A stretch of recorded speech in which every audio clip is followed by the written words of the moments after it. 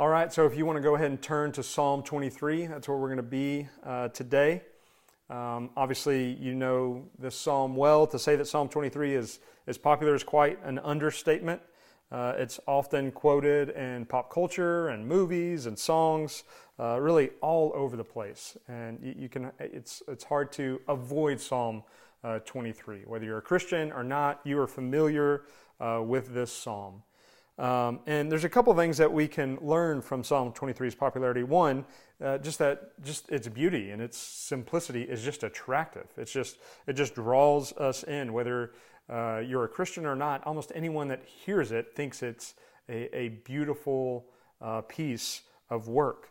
And then secondly, its popularity tells us that we can know Psalm 23, we can memorize Psalm 23, we can sing about Psalm 23, we can watch movies or listen to songs about Psalm 23, and actually still be incredibly far from what God wants for us through Psalm 23.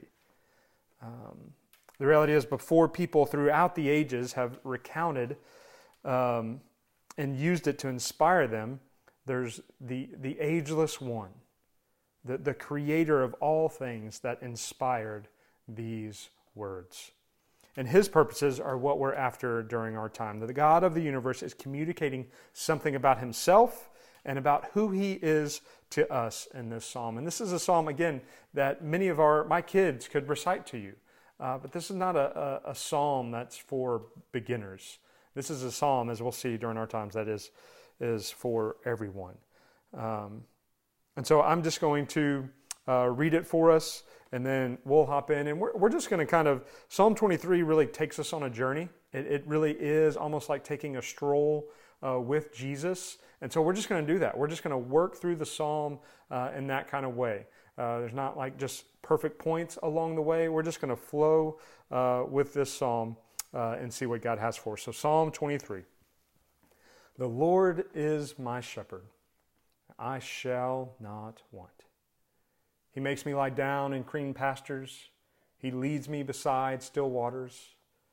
He leads me in paths of righteousness for his name's sake. Even though I walk through the valley of the shadow of death, I will fear no evil, for you are with me. Your rod and your staff, they comfort me. You prepare a table before me in the presence of my enemies. You anoint my head with oil. My cup overflows. Surely goodness and mercy will follow me all the days of my life, and I shall dwell in the house of the Lord forever. And so even if we just look at that first line, the Lord is my shepherd, I shall not want. I think even that first line, if we even just pause to consider it just for a moment, is actually one of the more challenging, one of the lines that helps us realize, oh my goodness, there's actually, I can know Psalm 23, but actually to live Psalm 23 is a completely different thing. Even just thinking about the Lord is my shepherd. It makes me think about David, the author of this psalm.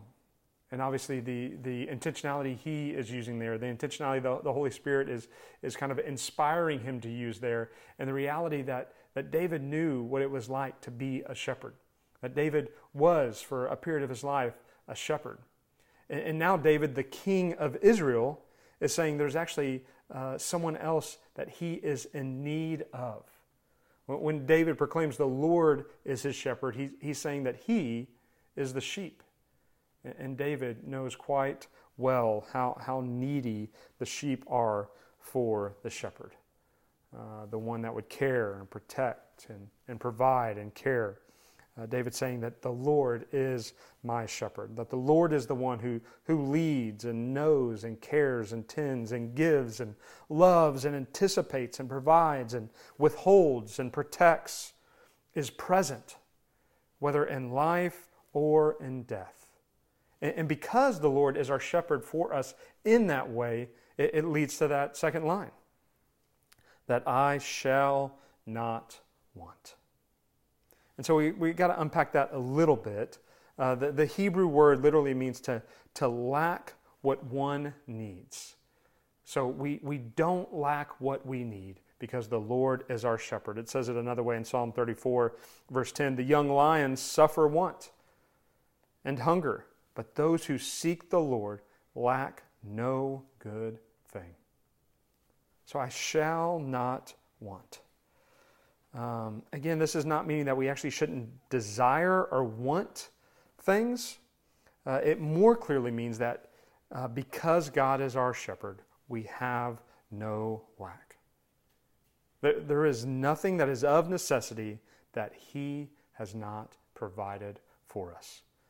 Brothers and sisters, that's a hard thing to believe in the midst of our life.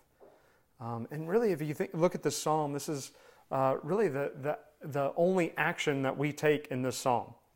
And it's action by inaction, really, if you will, that we choose to recognize that we need nothing, that we shall not want. In addition to all God has provided, we need nothing.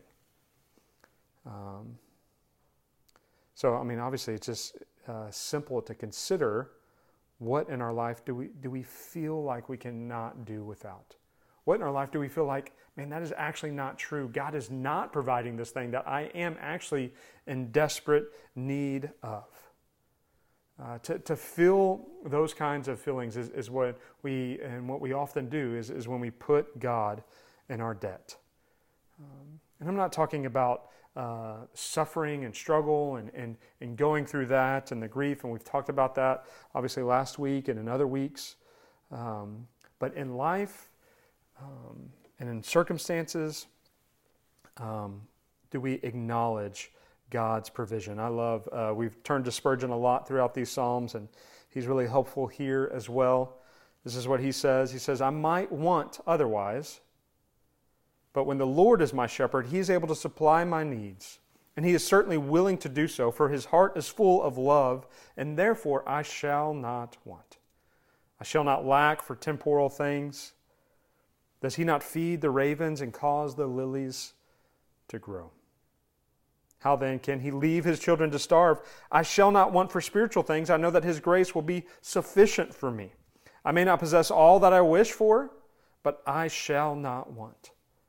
Others, far wealthier and wiser than I, may want, but I shall not. The young lions do lack and suffer hunger, but they that seek the Lord shall not want any good thing. It is not, I do not want, but I shall not want. Come what may, if famine should devastate the land or calamity destroy the city, I shall not want. Old age with its feebleness shall not bring me any lack, and even in death with its gloom shall not find me destitute. To realize the Lord is our shepherd is to mean that we shall not want. And this shouldn't lead to like a gloom if we're thinking, oh, I shall not want, and we get depressed and sad about the reality of, oh, I shouldn't want. Then we're seeing this psalm and we're seeing this God in a completely wrong way. If we hang our head because we realize we shouldn't want, we're not understanding the God of Psalm 23. Is the Lord your shepherd? Is He who you call upon? Is He who's leading you? He is the one that provides and longs for you to know and enjoy Him and has provided for you perfectly. But consider, even as David said, the Lord is my shepherd. Is there anything that just keeps you from giving your life over to Him? Maybe you're not a Christian and maybe you're considering the things of faith. And so often in those seasons, we get in these intellectual arguments, but if we're really honest, there's something in our life that we just want to keep, and we believe we know the Lord doesn't want that for us. I can promise you, brother or sister, that thing is not worth holding on to. When the Lord is your shepherd, He provides fully and completely. That doesn't make life simplistic.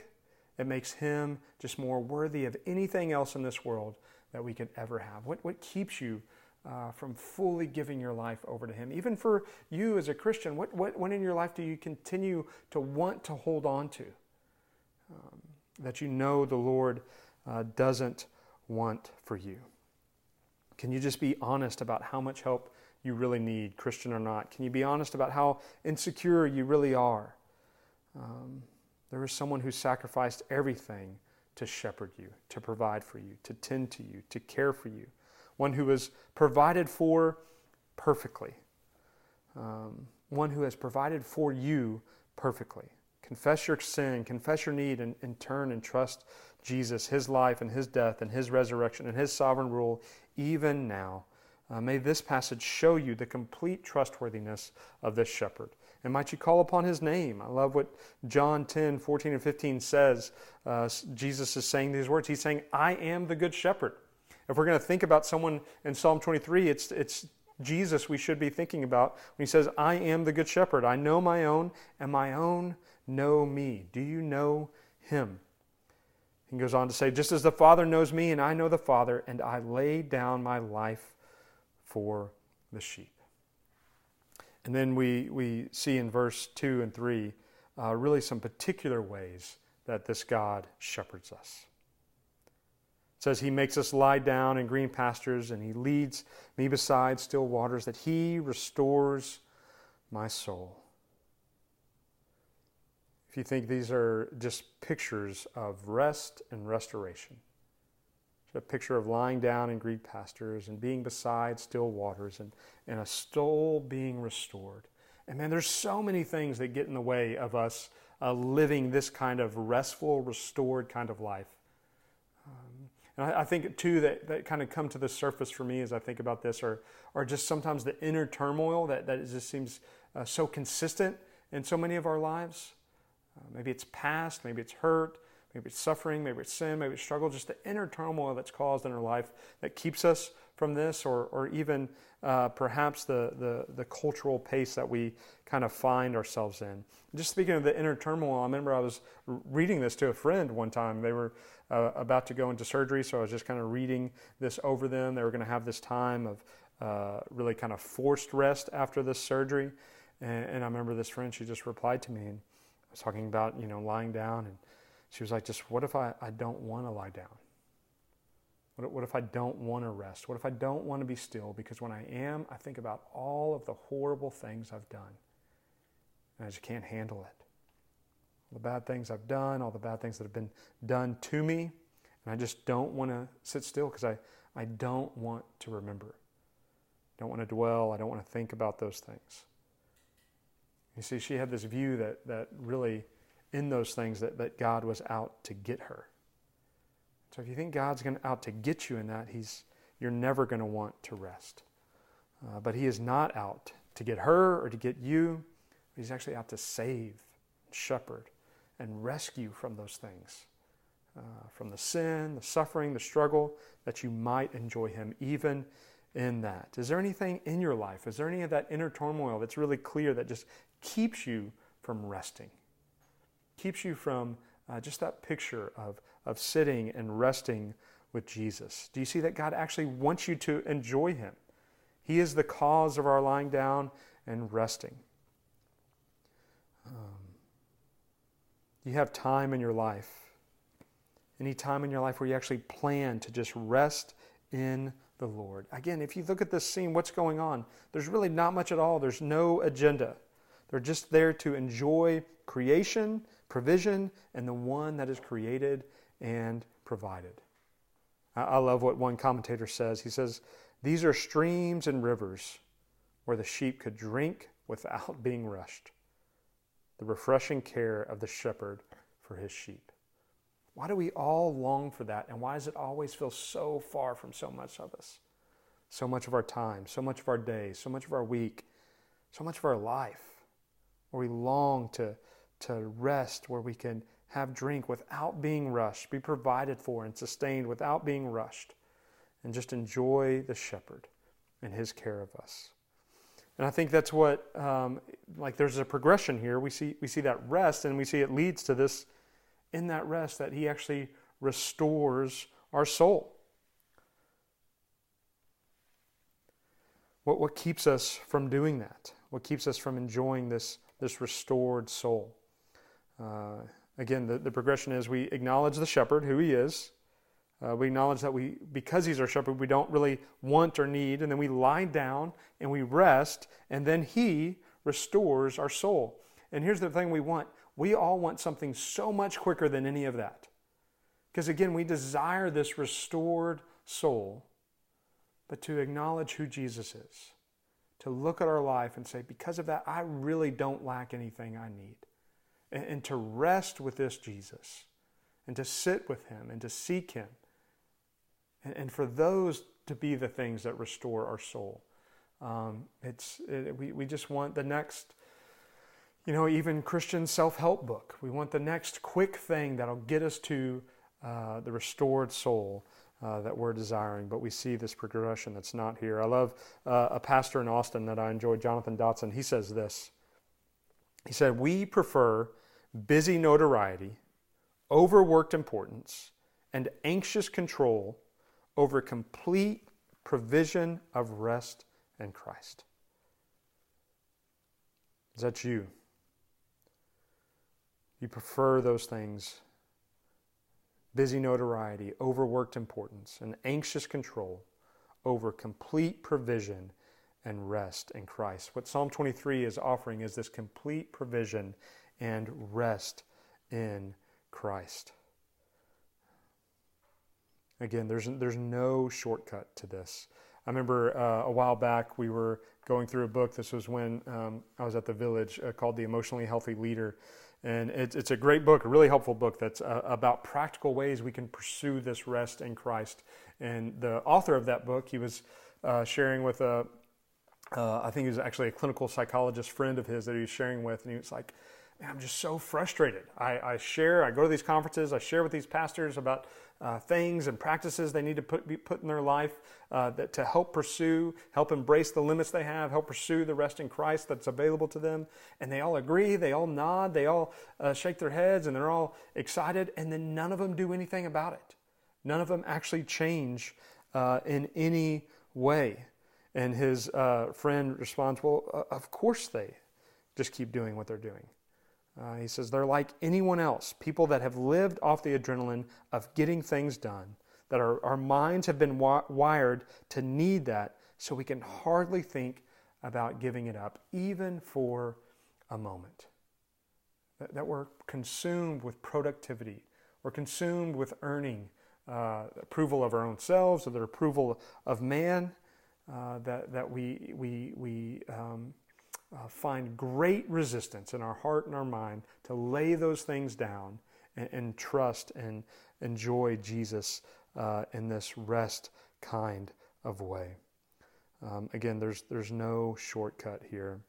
I remember even just this week I don't do this stuff near as much as I would hope. Even a lot of things we talked about on Psalm 131, where just practices we can embrace in our life that help lead to really enjoying Jesus all the more. And I've been able to incorporate some of those at times, but then often I'm just going through something like a training or something where this is forced, and that was actually this week. Where we were just forced to slow down, dwell on Scripture, to seek God through silence and solitude and pray. And man, there's always just this process I go through of resistance to kind of settling down into it. And not every time, but then so often the Lord is just so kind to meet me and move and care and tend.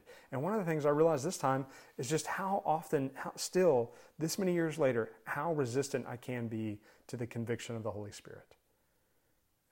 And sometimes it takes that longer extended of time. If I'm wanting a restored soul in all the areas of my life, it takes that longer waiting, sitting, dwelling upon God's Word, hearing it, reading again, praying and considering. And the Spirit just does sweet and deep work. Well, He did that this week in my soul. And so I would just encourage you to consider that, to think about that. What does it look like to seek God in that kind of way, that we might, again, not look for a shortcut to these restored souls, but seek it through the progression that we see here in Psalm 23. So rest and restoration, they just go hand in hand. And I think it's good to say we can have a busy schedule and enjoy a restored soul. But I think we can't just have a busy schedule and just not care anything about resting and desiring restoration of our soul. And then he goes on to, in the next verse, to say that he leads me in paths of righteousness for his name's sake. And so again, resting and restoration, and then we're led on basically what it just means, the right path, the path that God has for us. And it's the outcome and the motivation is incredibly critical. We see that it's not just the path that matters, it's not just what we're doing, but the motivation and the outcome. The outcome is for the motivation is for his name's sake. It isn't for his, if it isn't for his name's sake, then it just isn't the right path. And even if it's really good stuff, if it isn't for his name's sake, then it's not the right path. It's good to ask, what is your motivation behind the path that you choose in life, even small things or big things. I remember I was talking to another buddy one time, and he was just a super kind dude, but he was like an inconvenient kind of kind, like someone that like holds a door open and the person just too far away. Like you just gotta go and let them do what they're gonna do. And I was like, dude, or he would like stop, and he'd clearly be the first one at the stop sign. And he's like waving everybody on. I'm like, dude, it's actually more kind just to go ahead and go. But he was that inconvenient kind of kind. And I was asking him about it. I was like, why do you do this? And he was like, man, I just want them to go on the rest of their day and think, man, that guy was just really awesome and really kind. And maybe there's something good about that motivation, but not much, at least. I mean, even his kindness was based on his own selfish desire to be looked at in a particular way. So even a lot of times the good stuff in our life can come out of a motivation to make much of ourselves, not for his name's sake. I've struggled with this at times and have to walk in much repentance in this area. I remember even many years ago when I was first thinking about planting a church, and I feel like the Lord used so much of that time to really expose a lot of the sinful desire I had in thinking about planting a church. I remember I would even ask people when I was, throughout the years, when I'm preaching, when I would struggle with that, I would say, God, would you just pray that I would just be about God's name and not about my own name? And there's much repentance I've had to walk in there. But when we are desperate for people's approval, we just flip this verse on its head and walk in the opposite of it. We basically say, God, lead me in paths of righteousness so my name will be great. And then when it's about us, we are forced to use each other. When it's about us, we're forced to use each other to get the affirmation that our soul is craving. But when it's about making God's name great, we are truly freed to love and serve each other. As I preach and as God's grown me in this, that when I preach, if I'm concerned about what you're going to think and need your affirmation, I need you. But if I'm just worried about making his name great, I'm actually freed up to serve you and freed up to love you and freed up to serve you with his word and not worry about what you think about me one way or the other. What is that equivalent in your life? Where you're looking not to make God's name great, but to make your name great, and you're in great need of people's affirmation. And that are you even aware that desire is in you, that's a struggle? I pray that God would make you aware of it. And then some of us are just pursuing paths that just are clearly not his paths. They are paths of our own choosing. Brother and sister, I would just encourage you, stop right now, reach out, get help. Let this moment be a moment you stop hiding in the dark. Let this moment be the moment that you stop living a lie. You cannot, by your own power or will, beat your sin. You can't. But you can reach out to a brother or sister, a pastor, and share the destructive path you're on. Don't wait until you're caught. Don't wait until life blows up. Just confess and invite someone into that. You're fearing the consequences that come from that, and the enemy's lying to you and thinking and letting you believe those will be worse than the consequences that come from not being exposed and not confessing. Brother or sister, if you're just on the clearly wrong path and walking in darkness, just reach out and let a pastor know, let a brother know, let a sister know, and get on to the path of righteousness. And even in that, God's name could be made great, regardless of what the consequences are on this earth. So this is the path of righteousness. And this leads us on to verse 4. Even though I walk through the valley of the shadow of death, I will fear no evil, for you are with me. Your rod and your staff, they comfort me. Even when we're on the paths of righteousness, they lead us beside both still waters of rest and then valleys as well, where death is near. It's in times of suffering that our God is with us. We see this. Even though I walk through the valley of the shadow of death, I will fear no evil. Why? Because you are with me. And so it's in times of suffering that we get to run to Him. Again, don't run from Him when trouble comes, when calamity comes. Run to Him. He is present. He protects. He leads. And these do bring great comfort to our soul. Another commentator, he says this. He says, depth and strength underlie the simplicity of this psalm. Its peace is not escape, and its contentment is not complacency. There is a readiness to face deep darkness and imminent attack. And the climax reveals a love which homes toward no material goal, but to the Lord Himself. And so even in these times of suffering, what can be revealed is what our true goal really is. And sometimes they can even be times to reorient us around, no, I haven't been about clinging to and seeking the Lord just for who He is. And we can use those moments, and we can use the truths of Psalm 23 to lead us in that kind of direction. And then the psalm shifts in verse 5 and goes from describing God as our shepherd to our host. There's this progression in this psalm that gives the impression, again, that we're just kind of on this journey. This journey holds green pastures that we've seen, still waters, yet it also takes us through valleys, and finally we end up at a table. A table prepared by none other than the great shepherd. Are you worthy of such a reality? Am I worthy of such a reality? Shouldn't we be the one making the preparations? Shouldn't we be the one cleaning the dishes, setting the table? But it has all been done. And we are invited to receive. And not because we've earned it. Because our God wants to display His abundant, gracious, bountiful love towards us. We have a bounty to feast on. In the presence of our enemies, they no longer have the last word, but God does this. Brothers and sisters, this is a picture of God's ultimate victory in all of our lives. The enemies you're facing right now, from within or without, will not have the final say in any of our lives that belong to Jesus. This God lavishes more grace on you and on me, and He anoints our head with oil. He's consecrating us for Himself. He sets us apart for Himself because He delights in us in this way.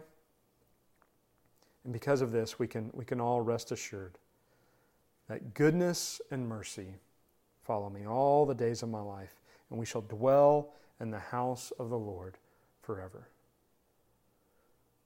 Really soon, we will dwell in the house of the Lord forever. But sometimes we actually think that is when God's going to start being good to us. And now we just need to kind of grit our teeth and tough it out. That is a lie. God has been good to us. He is being good to us and will be good to us. And all of His goodness is bound to and available in this Jesus. We doubt His goodness and then we go and seek it elsewhere. But if you think about what's following you around, can you say that your life feels as if goodness and mercy are following you around all the days of your life? What do you feel like's following you around? What do you carry with you most of the day? Is it shame? Is it guilt? Maybe your performance? Is it pride? Is it arrogance? What is it that you feel like just kind of following you around all the day? Is it just this anxiety It's just this under the surface kind of, some shoe's about to drop, something's about to happen, something's about to finally go wrong, something's about to go wrong again. What do you feel like is following you throughout your day to day? Brother and sister, let us acknowledge the goodness and mercy that follow us all of our days. Christ is good in his justice to sinners. Christ is merciful in his offer of forgiveness to sinners. And we are comforted in any affliction by our God and given opportunity to comfort others with the comfort we've received from him. Family, we have a new song in our hearts to sing of our Savior's love for us. That's what gets to follow us around. We have life and breath to steward, to pour out for his name's sake. We have a community, a family that are united and hidden with Christ to bear one another's burdens. In confusion and waiting, we have his word to rely upon and trust. In plenty, we have the opportunity to be a blessing as our God has blessed us. These are the things that we get to follow us around, that are his goodness and his mercy poured out to us. Our God just doesn't do good things, that he is our goodness. And so I just pray and I long for us as the people of Northbrook to continue to see him and long for him and cling to him as our shepherd, being our goodness. And may we be a people that enjoy him together and that get to continually proclaim the beauty of this Jesus, our good shepherd. Let me pray for us towards that end. Lord Jesus, you are this shepherd. You're a shepherd that tends and guides and protects. Lord Jesus, I feel like even those words just fail to describe your complete and ultimate care of our soul. That because of you, we truly are not lacking anything. God, we can only say that extreme statement because you went through extreme depths on our behalf. And then, Spirit, would you help us believe that? Would you reveal so often in our lives when we don't? Would you reveal the ways that we long for other things to lead us and guide us outside of Jesus, things we turn to? Spirit, would you help us work through in our lives and with each other and with one another and with you, the things that feel like are following us around more and more than goodness and mercy? And Spirit, would you help us trust that the Lord is our shepherd, and that truly means everything. We pray in Jesus' name. Amen.